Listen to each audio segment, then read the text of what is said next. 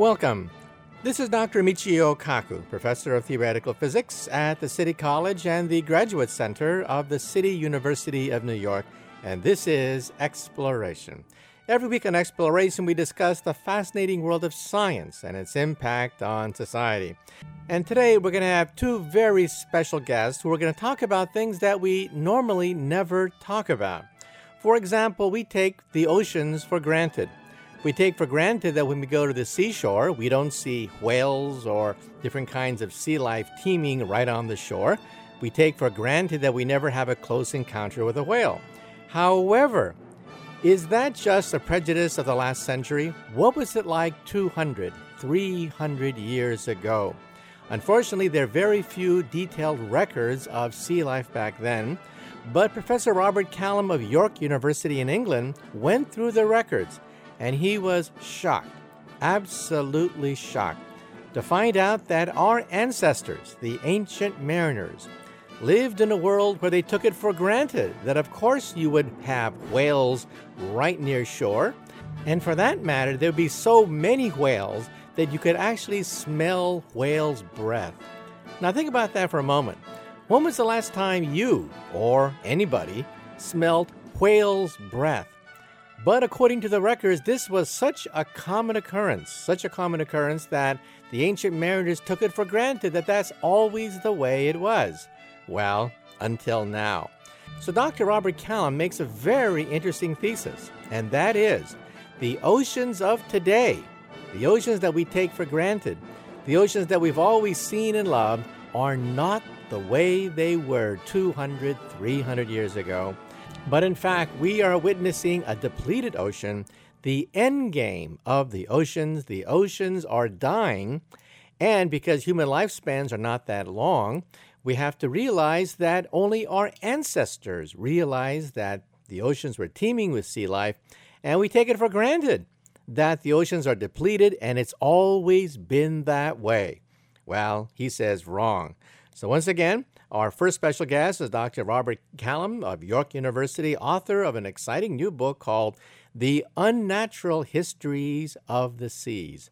So is it possible that what we consider the ocean is really the end game of the ocean? And then in the second half of Exploration, we're going to talk about something else that we take for granted, and that is music. We take it for granted that everyone loves music. We take it for granted that we have a huge music industry. We enliven and enrich our world with music, but the question is, why? What about the animal kingdom?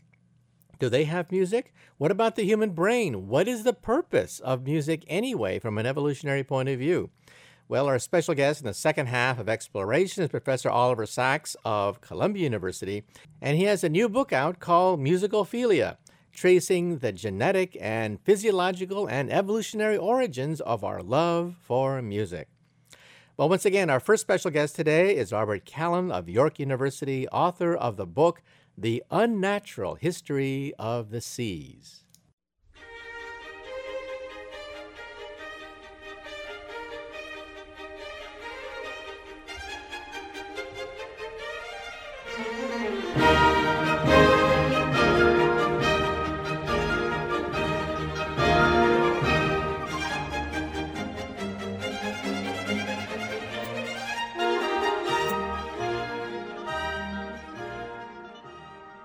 Now I'd like to introduce our special guest for today. He's Professor Callum Roberts. He's a professor at York University in England, and he's the author of a new but very disturbing book called The Unnatural History of the Sea. He contends that we are now entering the end game in the life of the oceans, that we have depleted the oceans of much of its sea life, that we have polluted the rest, and the fate of humanity itself hangs in the balance. And of course, we take the oceans for granted. We think that the oceans will always be there, that we can always harvest sea life from the oceans. However, he claims that we are now witnessing the endgame in the history of the life-giving oceans. So once again, our guest today is Professor Callum Roberts of York University in England, author of the new book, The Unnatural History of the Sea.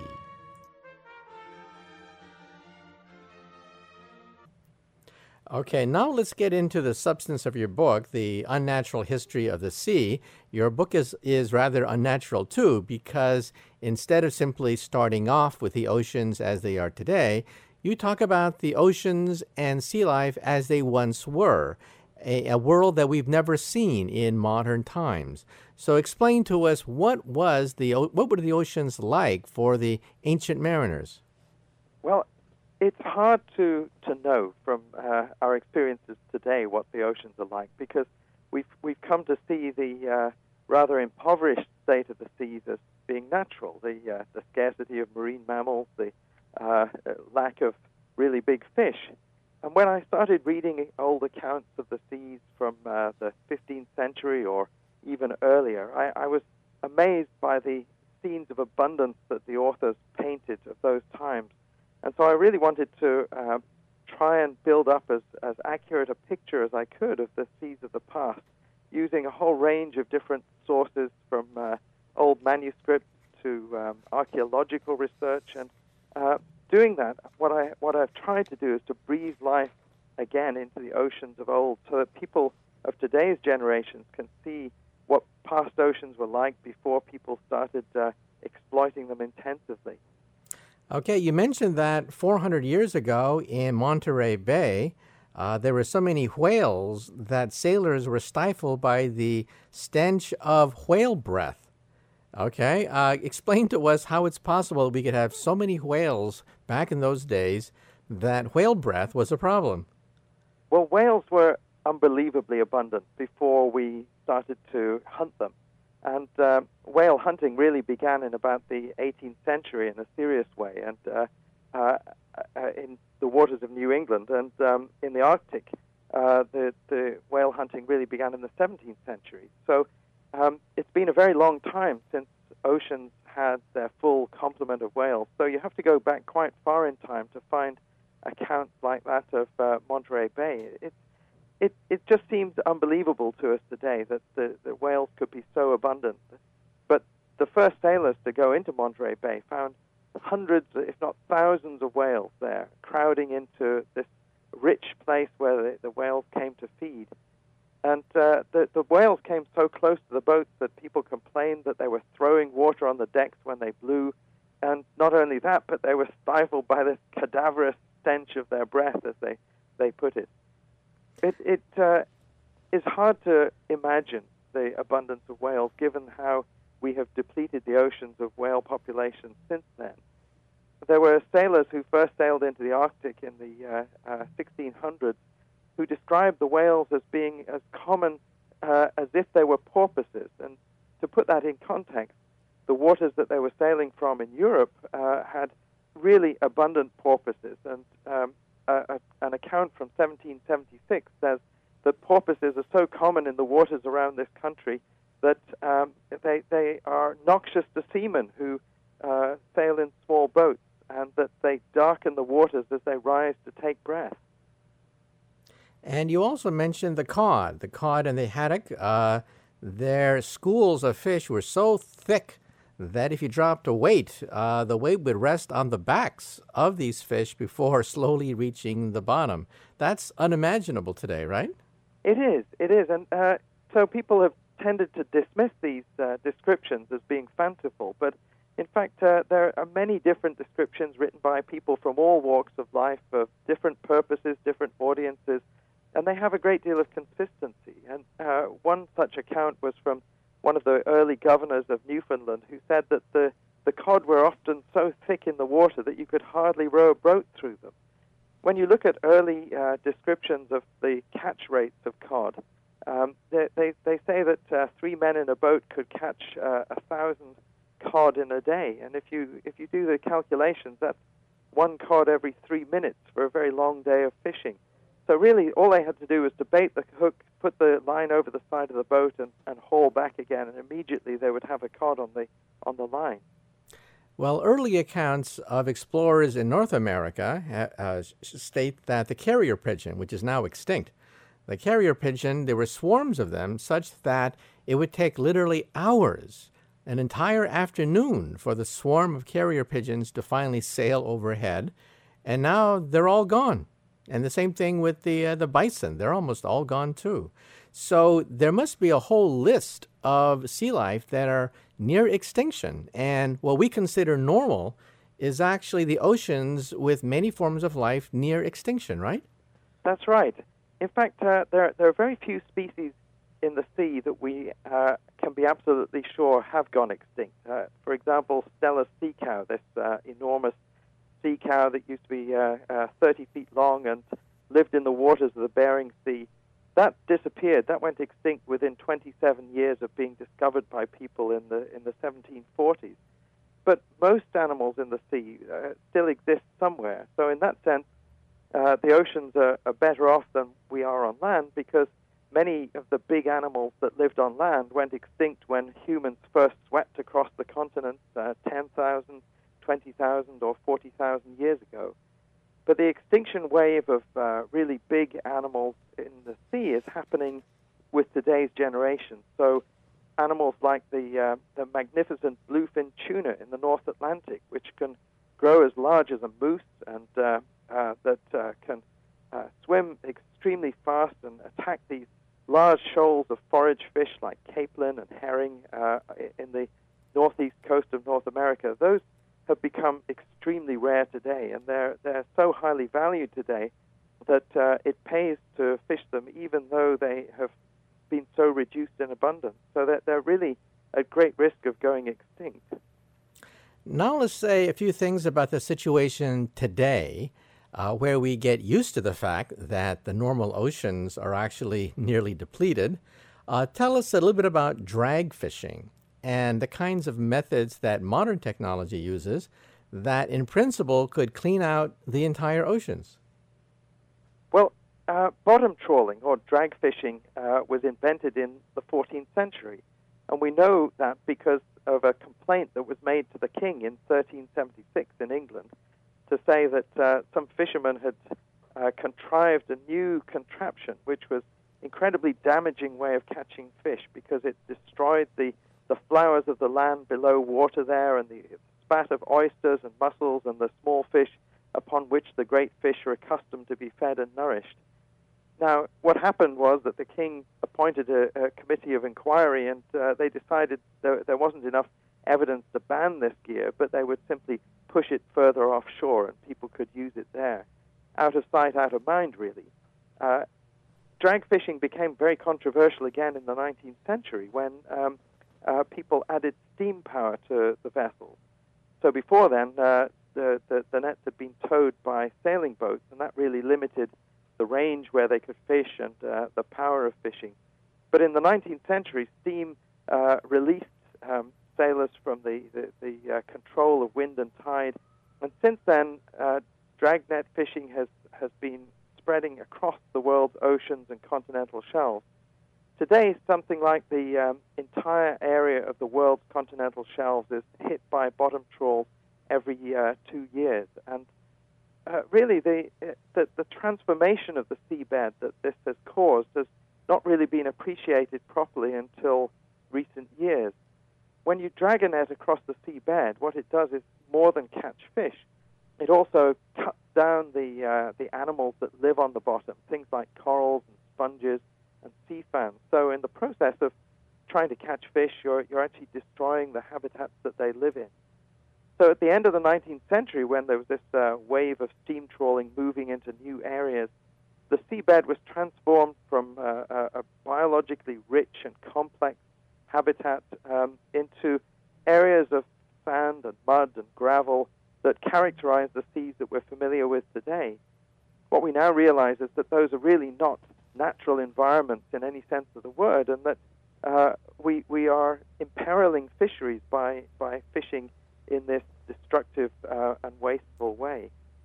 But the trouble is that today, fishing, and all varieties of fishing really, are gaining a far more lethal edge with the application of modern high-technology electronics and satellite positioning systems and side-scan sonars, which can map the seabed in incredible detail and reveal every wrinkle and canyon that were formerly unseen by fishers and perhaps acted as refuges for fish and areas where they could retreat to that would not be hit by fishing.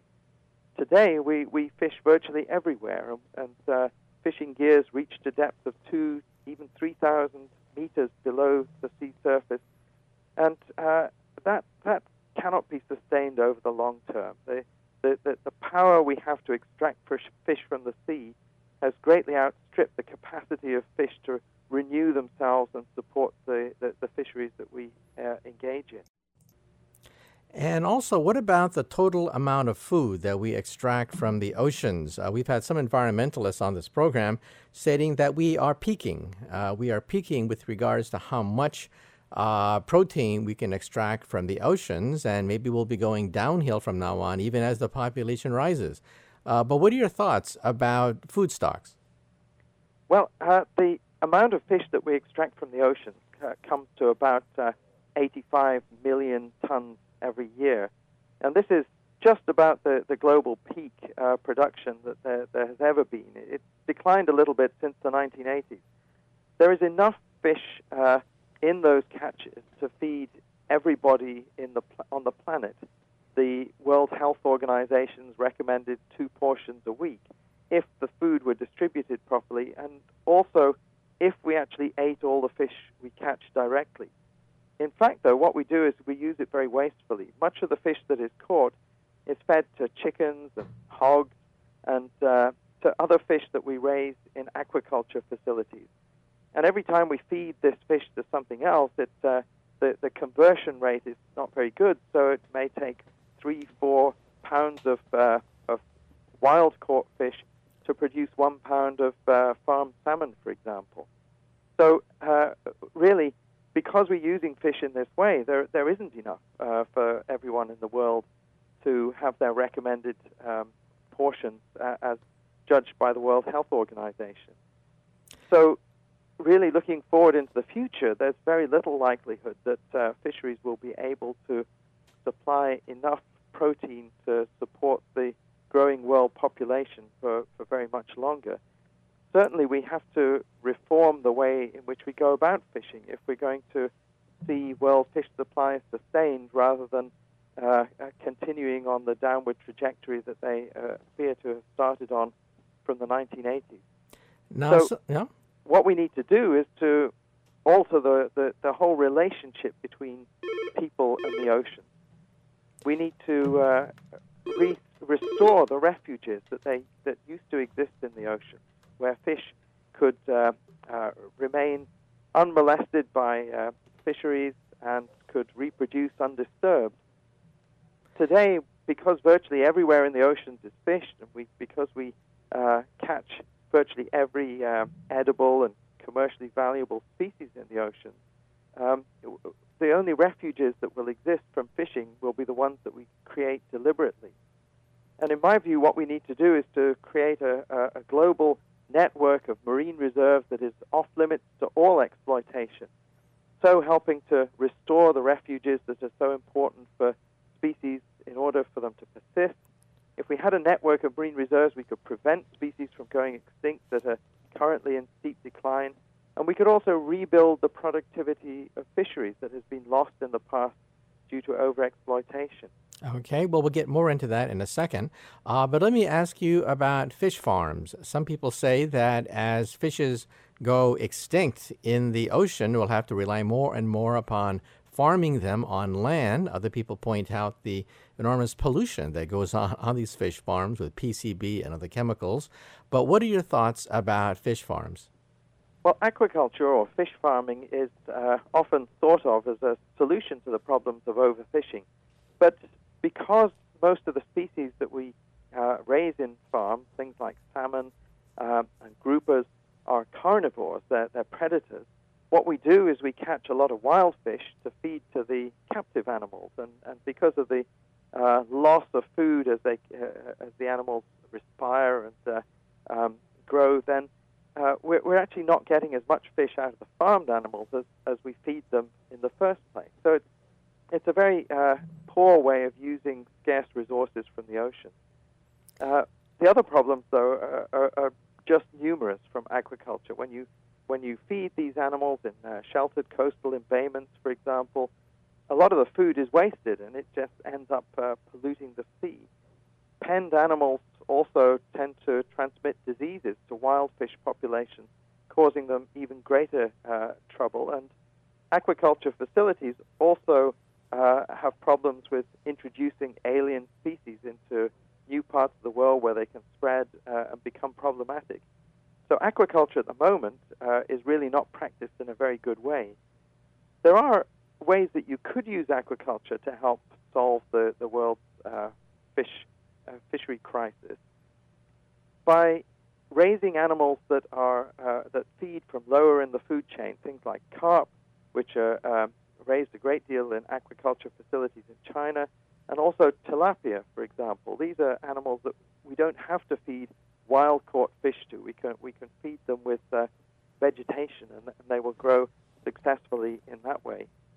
Also, we can raise things like mussels and oysters very successfully, and that has very little environmental impact because you don't need to feed them artificially. They get their food from the water that runs across them. And they also can help with even dealing with some of the coastal water quality problems because they filter the water and they extract organic material from it. And so they do us a favor in that way. Okay, well, we've talked about overfishing. Now let's talk about pollution. Some people are concerned that the coral reefs are being bleached. And some people think that it's global warming that is bleaching and killing off the coral reefs. What are your thoughts? Coral reefs are just the most spectacular of marine ecosystems and environments. They throng with hundreds of species of fish. They're these beautiful gardens of corals. But in the last 2 or 3 decades, the condition of coral reefs worldwide has really declined enormously, and it's a great worry. Part of the reason is bleaching, which happens because of raised water temperatures, and you get these mass die-offs of corals, and they all go white before they die, and that seems to be linked to global warming. On the other hand, there are other stresses affecting reefs. The extraction of fish from reefs by fisheries has left them less able to cope with the kinds of stresses that they're being subjected to. And one reason for that is when you remove, for example, the populations of grazing fish that feed on seaweed, then the seaweeds can go out of control on reefs and overgrow the coral. So overfishing is contributing to the global decline of coral reef health. And I think what we need to do is to try and restore the abundance of animals on coral reefs as part of the solution towards making them more resilient, more able to deal with some of the stresses of global climate change that are afflicting them. Clearly, that won't be enough to save coral reefs, and what we need to do is to address the problems of global climate change at a world scale as well. Now, when we talk about pollution, we also have to realize that megacities are being built, gigantic, sprawling cities with huge amounts of sewage and waste products and detergents and chemicals that are created. So what is the impact, especially on coastal areas, as populations start to soar, especially around megacities, dumping tremendous amounts of waste, often untreated waste, directly into the oceans? Pollution is a major problem and a big concern in coastal areas, but is one of the problems that we are beginning to deal with more effectively. For example, in Europe, the coastal water quality has been the focus of a lot of new policies over the last couple of decades, and the levels of some pollutants in the water that we discharge into the sea has been reduced. That said, it is quite hard when you have a lot of agriculture, for example, in a watershed, to limit the amount of fertilizing nutrients that run off into the sea. And what we are seeing is an increasing number of dead zones spreading, especially around the mouths of large rivers like the Mississippi. There's an area the size of Rhode Island, which just dies off. It becomes completely, all the oxygen is lost from it every year in the Gulf of Mexico. And this kills all of the marine life in that area. So clearly we still have a long way to go before we bring pollution problems under control. And one of the things that overexploitation of the sea is doing, the removal of animals like the menhaden, a fish that feeds on plankton, is that it's reducing the capacity of the oceans to absorb the waste that we put into it. So what we have to do to get ourselves out of this problem is both to reduce the amount of waste that enters the ocean, so we're controlling the pollution problem, but also to start restoring the abundance of ocean life and restoring the integrity of ocean ecosystems so that processes such as nutrient cycling can happen more effectively and spare us some of the worst problems that come from our polluting activities. Now, after hearing all this, let's paint the worst-case scenario. Let's say that nations do nothing. Nations, of course, work in their self-interest, and it's in their self-interest to deplete as much of the oceans as they can and pollute them in the process. Let's say nothing is done, and more species of fish become extinct. What is the worst-case scenario as it affects people like you, me, and our friends? The worst-case scenario can be seen today as we look forward because we're seeing ecosystem meltdown taking place in some areas that have been intensively exploited for a very long time. Off the west coast of Scotland, in the Firth of Clyde, for example, in the late 1990s, virtually all of the major fish species that have been caught there and supported fisheries for well over 100 years have disappeared, and the catches have gone down to zero. What we have now is mud and prawns and a few sea scallops that are being exploited today, but the ecosystem itself has been degraded to a highly simplified state. Scientists looking forward suggest that if we don't change the way that we exploit the oceans, then all of the species that we value today will have collapsed by the year 2050. If that happens, then really our options for feeding humanity will be very limited, and society had better develop a taste for jellyfish and other kinds of plankton, because that really is virtually all that's going to be left.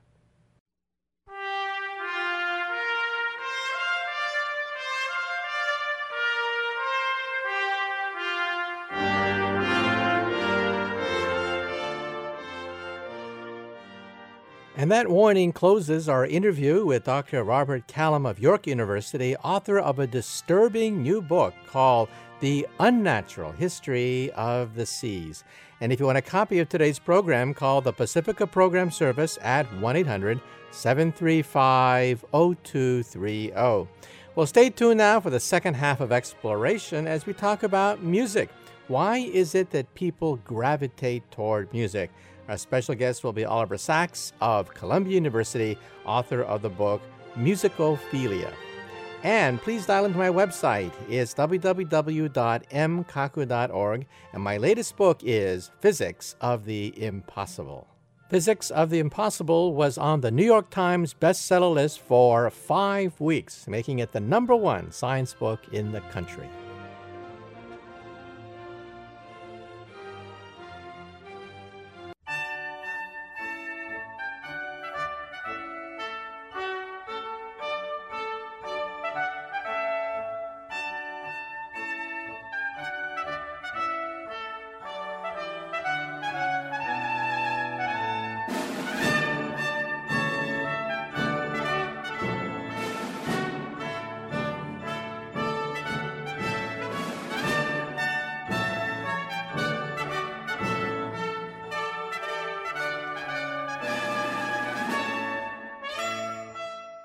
Welcome.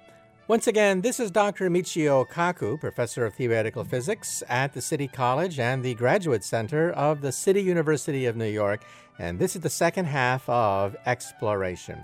In the first half of Exploration, we had Dr. Robert Callum of York University with a very disturbing thesis, and that is the oceans we know and love, the oceans that our grandparents knew and loved. They are not the oceans that our ancient ancestors knew. We have depleted the oceans, and because the human lifespan is so short, we have no recorded memory. No recorded memory of the oceans as they actually were to the ancient mariners. And he claims that the ancient mariners could, quote, smell the breath of whales on shore.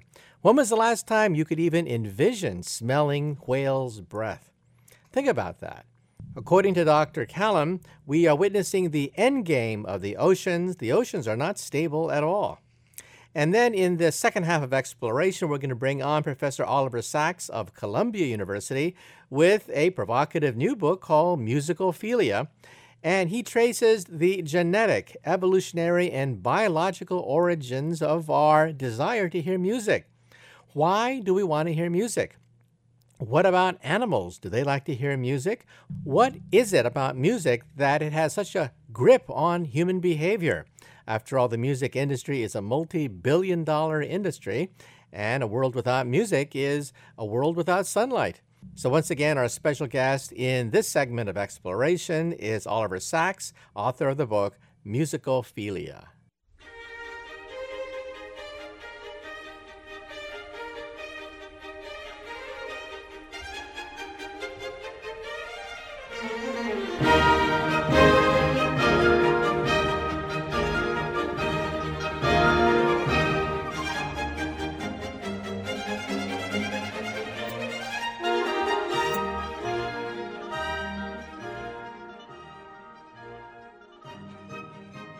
And now I'd like to introduce our special guest for today. We're very delighted to have with us Professor Oliver Sachs. He's a professor of psychiatry and clinical neurology at Columbia University, and he's written a rather odd book. It's called Musicophilia, Tales of Music and the Brain. Have you noticed that music seems to be fundamental to our existence? And scientists realize that music appreciation probably even predates language in our human evolution. And why is it that music not only enchants us, enlivens us, but also reflects our moods? And music is a tremendous industry everywhere in the world. And why is that? Well, scientists are trying to tease apart the secrets of music and the brain in the process. And today, once again, we have with us Professor Oliver Sachs, author of the new book, Musicophilia, who will try to explain why we appreciate music so much and what lights up in our brain.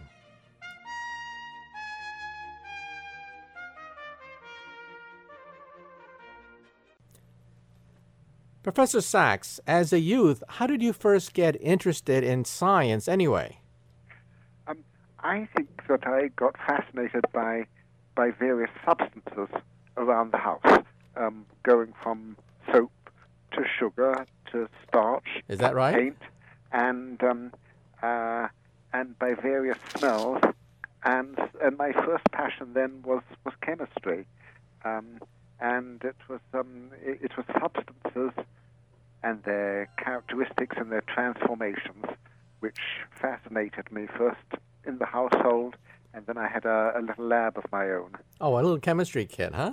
Well, it was a whole chemistry lab, and I was very encouraged here by my parents. In fact, my mother had wanted to be a chemist, but then went on to become a doctor and a surgeon. But she had a nostalgia for chemistry.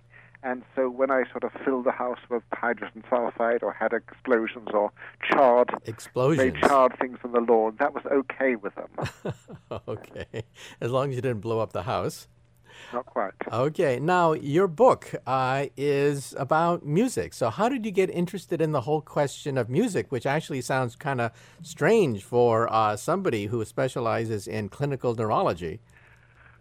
I mean, on the personal side, I came from a fairly musical household which was always full of piano music, and my brothers played instruments, and there would be chamber music recitals.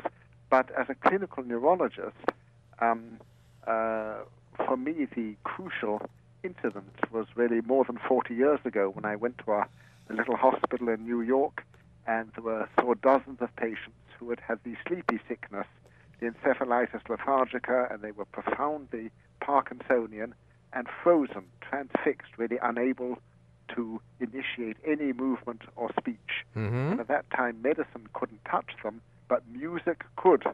And if music was played, they would suddenly be animated, be able to walk, to talk, to think.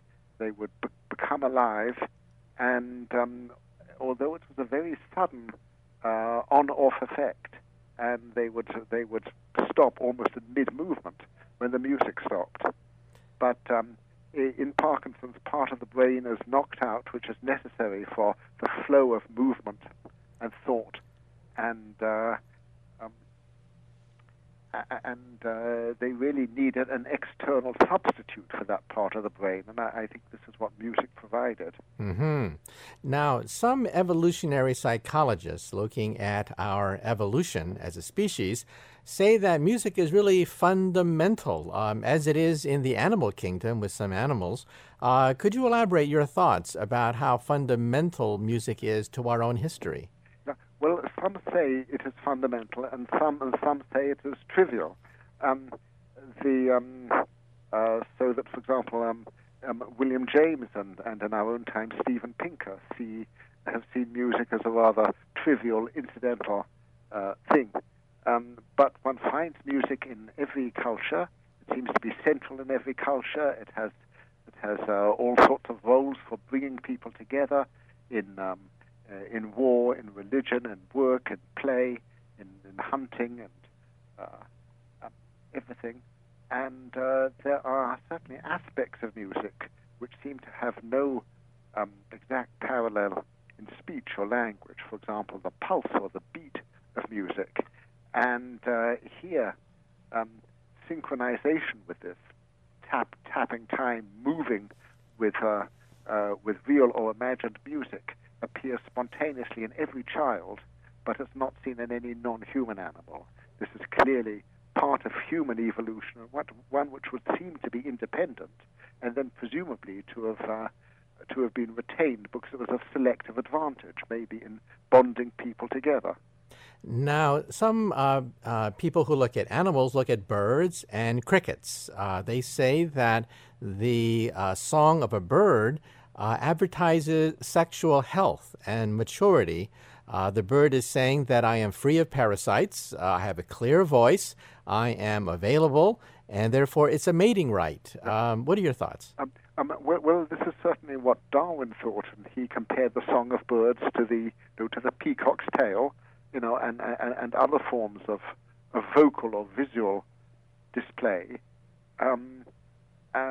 But whether one should, and clearly there are elaborate structures with tone and rhythm, which are, but these tend to be repeated without much variation, and this is sort of, it is somewhat like an advertisement or a code, which one hears again and again, and then doesn't.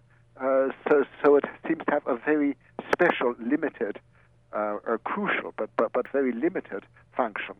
Whereas I think music for us sort of opens us out, or can open us out in all sorts of ways, and has very wide and mysterious powers. Now, I once read a autobiography of a rock and roll star growing up in Long Island as a teenager, and he said that, the girls didn't look at him. He was a scrawny little kid, and his star rockdom wouldn't take place till much later. But then he picked up the guitar, and then all of a sudden, all the girls began to look at him in a different way. And then he said to himself, that's the ticket. The way to get dates is to pick up the guitar. Now, of course, in high school, a lot of boys dream about becoming the next rock star. So do you think, therefore, that mating rights of Homo sapiens are intertwined with music? Yeah, well, absolutely. I mean, Darwin would have been fascinated by this story, because Darwin thought that music originated very early and before language, and precisely was would be used in wooing and courtship and drawing attention to oneself, and that music would have a seductive power, and so would the musician. Of of course, there's a rather be a negative side to this, which Tolstoy talks about in one of his stories, Kreutzer Sonata, where the narrator's wife is seduced by a musician and his music, and then, of course, that results in a murder. But yes, absolutely, sort of, the young males with guitars are highly prized. And isn't it true that music sort of dates you and also puts you into a box? I was at a meeting once where we were talking about music, and someone says, "Oh, I don't want to listen to all those 1960s retreads." And all of a sudden, a lot of people in the group felt very old, because here was this young kid saying, "Oh, we don't want any 60s songs because you guys are old." Yeah. So do you think music is a way to typify people? That is, there's hip music, there's traditional music, classical music. It's a way to put you in a box. I hadn't really thought of those terms. I suppose I could be classified in a melancholic way as one of those old so-and-sos who has only listened to classical music and dead white males from 1600 to 1900. Mm-hmm. But so far as I'm concerned, there is an entire universe in that classical music. There's no doubt an entire universe in rock music and Hindu music and in many other sorts of music. But I don't feel. I might be socially classified by my tastes, but I don't care. I don't feel, as it were, in an existential box. Okay. Well, let's get into some of the delightful examples that are mentioned in your book. I had a chance to interact. In fact, I was on a TV program with an individual who had suffered from a brain problem whereby he has an attention span, a memory span, of only about 7 seconds. Anything more than about 7-10 seconds, he forgets. And the only way to communicate with them is through music. Could you elaborate? Well, this is Clive, or Clive Waring. I can sort of be open about his name because he has appeared sort of, as you describe. And also his wife, Deborah, has written a wonderful book about him. But Clive was a very eminent musician, musicologist. He was a main introducer of Renaissance music into England. And then in 1985, he had a devastating herpes encephalitis. It's a very rare thing, 1 in a million people. We all have herpes virus, but almost no one gets an encephalitis. But he got it, and it did a lot of neurological damage, and in particular it wiped out many aspects of his memory, so that he is now severely amnesic, and as you say, can't remember, an event, a person, what was said for more than a few seconds, and also has a retrograde deletion of memory, so that really the memories of the last sort of 30 or 40 years have been wiped out for him, and plus a lot of general knowledge. But in fantastic contrast to this, there is his virtually perfect power, and at the highest level, to perform music, to play, to sing, to conduct a choir, to conduct an orchestra, and when he's doing this, he seems totally intact and happy and absolutely himself. One feels he's all there, and I think he feels that. But within seconds of the music stopping, he has no memory of it, and he is sort of in this sort of terrible, confounded state. Now, one would wonder, how come that a man who has apparently forgotten so much, and forgotten all the people and the events and most of the general knowledge he had accumulated in a lifetime, how come this is possible? And are other things possible? One would say yes, he can walk around, he can dress rather elegantly, he can conduct a conversation, he is verbally fluent, and he has these skills, and the skills of music making, the how of music, seems all of the procedures are preserved in him because procedural memory, as psychologists call it, probably has a quite different basis from event memory or knowledge memory, and the ability to perform activities depends on lower parts of the brain and below the cerebral cortex, basal ganglia and the cerebellum, and these are not affected by the sort of encephalitis he had. They're quite different from the memory systems, which involve a part of the brain called the hippocampus. That's wiped out in Clive, but the lower parts of the brain are all intact, and these provide him with the action patterns for walking and talking and making music, and which he then invests with his intelligence and sensibility, which is perfectly intact. Okay. And so in a way, his great skill is preserved for him by lower parts of the brain. Okay. And this can happen with other things. I recently saw an actor, a very eminent actor, who was also amnesic, but who is still able to give stunning performances at a professional level, and to remember entire sort of Shakespeare plays in his acting repertoire. Okay. So that's what goes on with Clive. Anyway, in the program that I saw with Clyde, it was sort of like he was wrapped up with Groundhog Day. Remember that movie with Bill Murray where he's fated to repeat the same day over and over and over again? Because when you walk into the room, he's delighted to see you. But then after 10 seconds or so, he forgets who you are, and he's delighted to see you again. And he repeats the same thing over and over because he has no memory of meeting you in the first place. And yet he's able to play these beautiful piano pieces, as you mentioned, which is quite remarkable. Music is really definitely a different part of the brain than we normally associate with short-term memory. Also, tell us a little about the children with Williams syndrome. What is Williams syndrome? And describe these group of children that you mentioned in your book. Yeah, Williams was a cardiologist in the 1960s. He described these children who had problems with the heart and the great vessels, a lack of elastic tissue. They looked sort of strange. But they also had a very remarkable constellation of character and mental traits. Both great gifts and great defects. On the one hand, they were retarded, had IQs in the 50 or 60 range, but they were very articulate. They would use large vocabularies. They loved telling stories. They were immensely sociable, and they loved music. Without exception, people with Williams syndrome are enraptured by music. And I first saw this back in 95 when I went to a music camp, especially for people with Williams syndrome.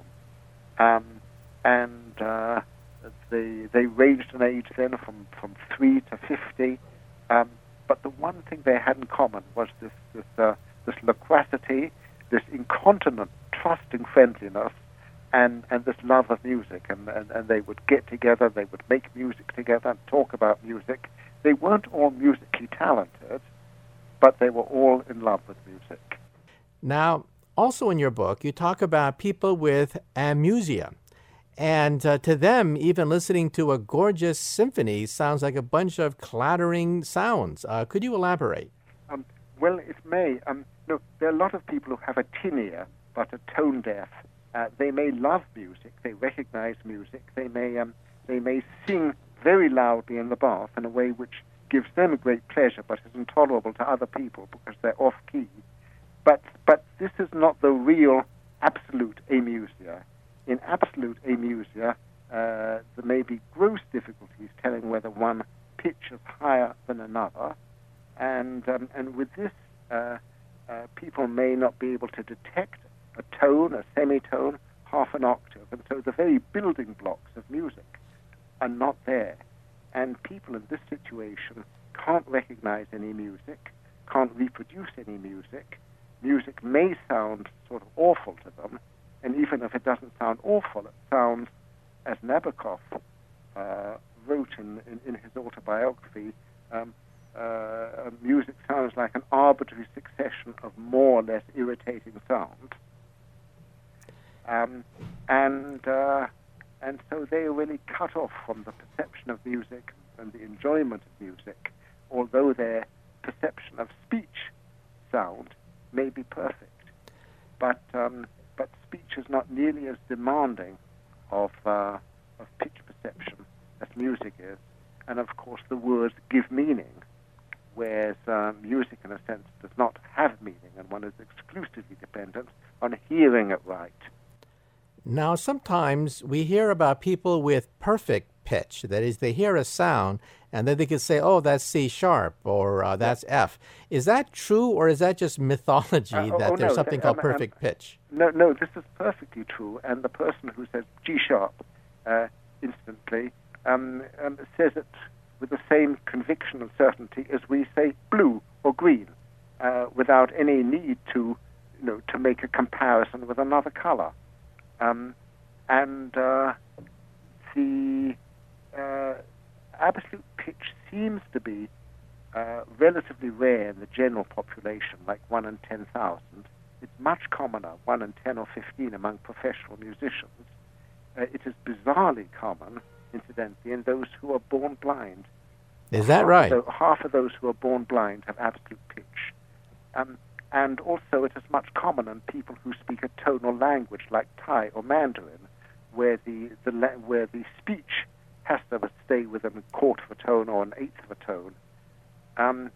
There's a thought that all of us may be born, that absolute pitch may be universal in the first year of life, but then gets pruned out of the brain in the vast majority of people for whatever reason, although intense exposure to music early in life seems to be able to allow one to retain it. Although if one doesn't have absolute pitch, there's no way of getting it, and it does depend on specific mechanisms in the brain. Okay, now let me talk about something that everybody has experienced at one point or another, and that is sometimes you get a catchy tune in your mind and you can't let go. I mean, it just repeats itself over and over again. You can't sleep at night. You can't get rid of this tune. Why is that? These catchy tunes, they're adhesive. The Germans used to speak about earworms. I like the term brainworms. All of us, there is something about musical memory and the internal playing of music, even in relatively non-musical people who can't, for example, voluntarily bring out a tune. But I think all of us have involuntary musical imagery, and which usually has some relation to context, to our feelings, to what we are doing. But with these earworms, you hear a piece of music, and then it sort of somehow gets into a loop and becomes autonomous, and, as you say, plays itself endlessly, having lost all connection with sense, with meaning, with pleasure. I think this is an example of how our musical susceptibility becomes a sort of musical vulnerability. We can be taken over by a few bars of music in a way which I think doesn't have any parallel in other senses. I mean, the nearest might be a word which fascinates us, or a couple of lines of poetry, but not everyone has that, whereas I think probably almost everyone has had earworms at one time or another. And of course they're exploited by popular music and by the advertising industry. Although it could be sort of counterproductive. I mean, if I have an earworm about toothpaste, I would never want to buy that toothpaste. I would want to stay as far as possible from it and its earworm. Now, let me ask you a question that is not exactly addressed in your book, but it's a multi-billion-dollar industry to write catchy tunes that hit number one on the pop charts. And there are many theories as to what constitutes a catchy tune. But in your research, have you ever came across any way in which to figure out what makes a tune catchy so that millions of people spend hundreds of millions of dollars getting that piece of music and playing it at home and humming it in the shower? And of course, composers and as well as pop stars would love to get their hands on such a formula. What are your thoughts? Yeah. Well, certainly I think sort of Beethoven and Tchaikovsky would not be entirely sad that some of their music is in our repertoire, and as it were, in the top 10, a century or a century and a half later. There's been a lot of research on what sort of music tends to get round and round like that. I'm not really well up in this. It seems to be partly sort of associations and emotional associations, but also there may be certain musical intervals and rhythms which somehow hook the mind. But then, but an earworm is also like, what Dawkins would call a meme, M-E-M-E, or a sort of an infectious cultural agent. And once something becomes popular, people talk about it, and then it spreads and spreads, and we're like sheep here, and sort of I think by a sort of mechanical business, like an infection, certain tunes spread, and then they can be dropped again. But a famous earworm, if you want, a famous song which everyone loved 40 years ago was White Christmas, Bing Crosby's White Christmas. Now probably most younger people don't know it and would also find it unintelligible. It's not their thing. But it was our thing, or one thing, sort of 40 years ago, 50 years ago. I guess it could date you then, right? Yeah. Now, almost 60 years ago, I think it originally came out in the war.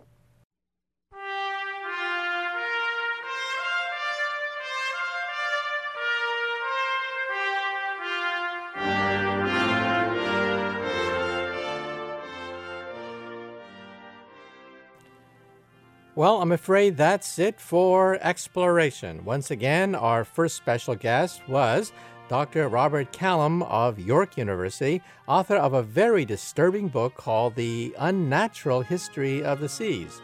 And our second special guest was Professor Oliver Sachs of Columbia University, talking about the origin of our love for music, and his book is called Musicophilia.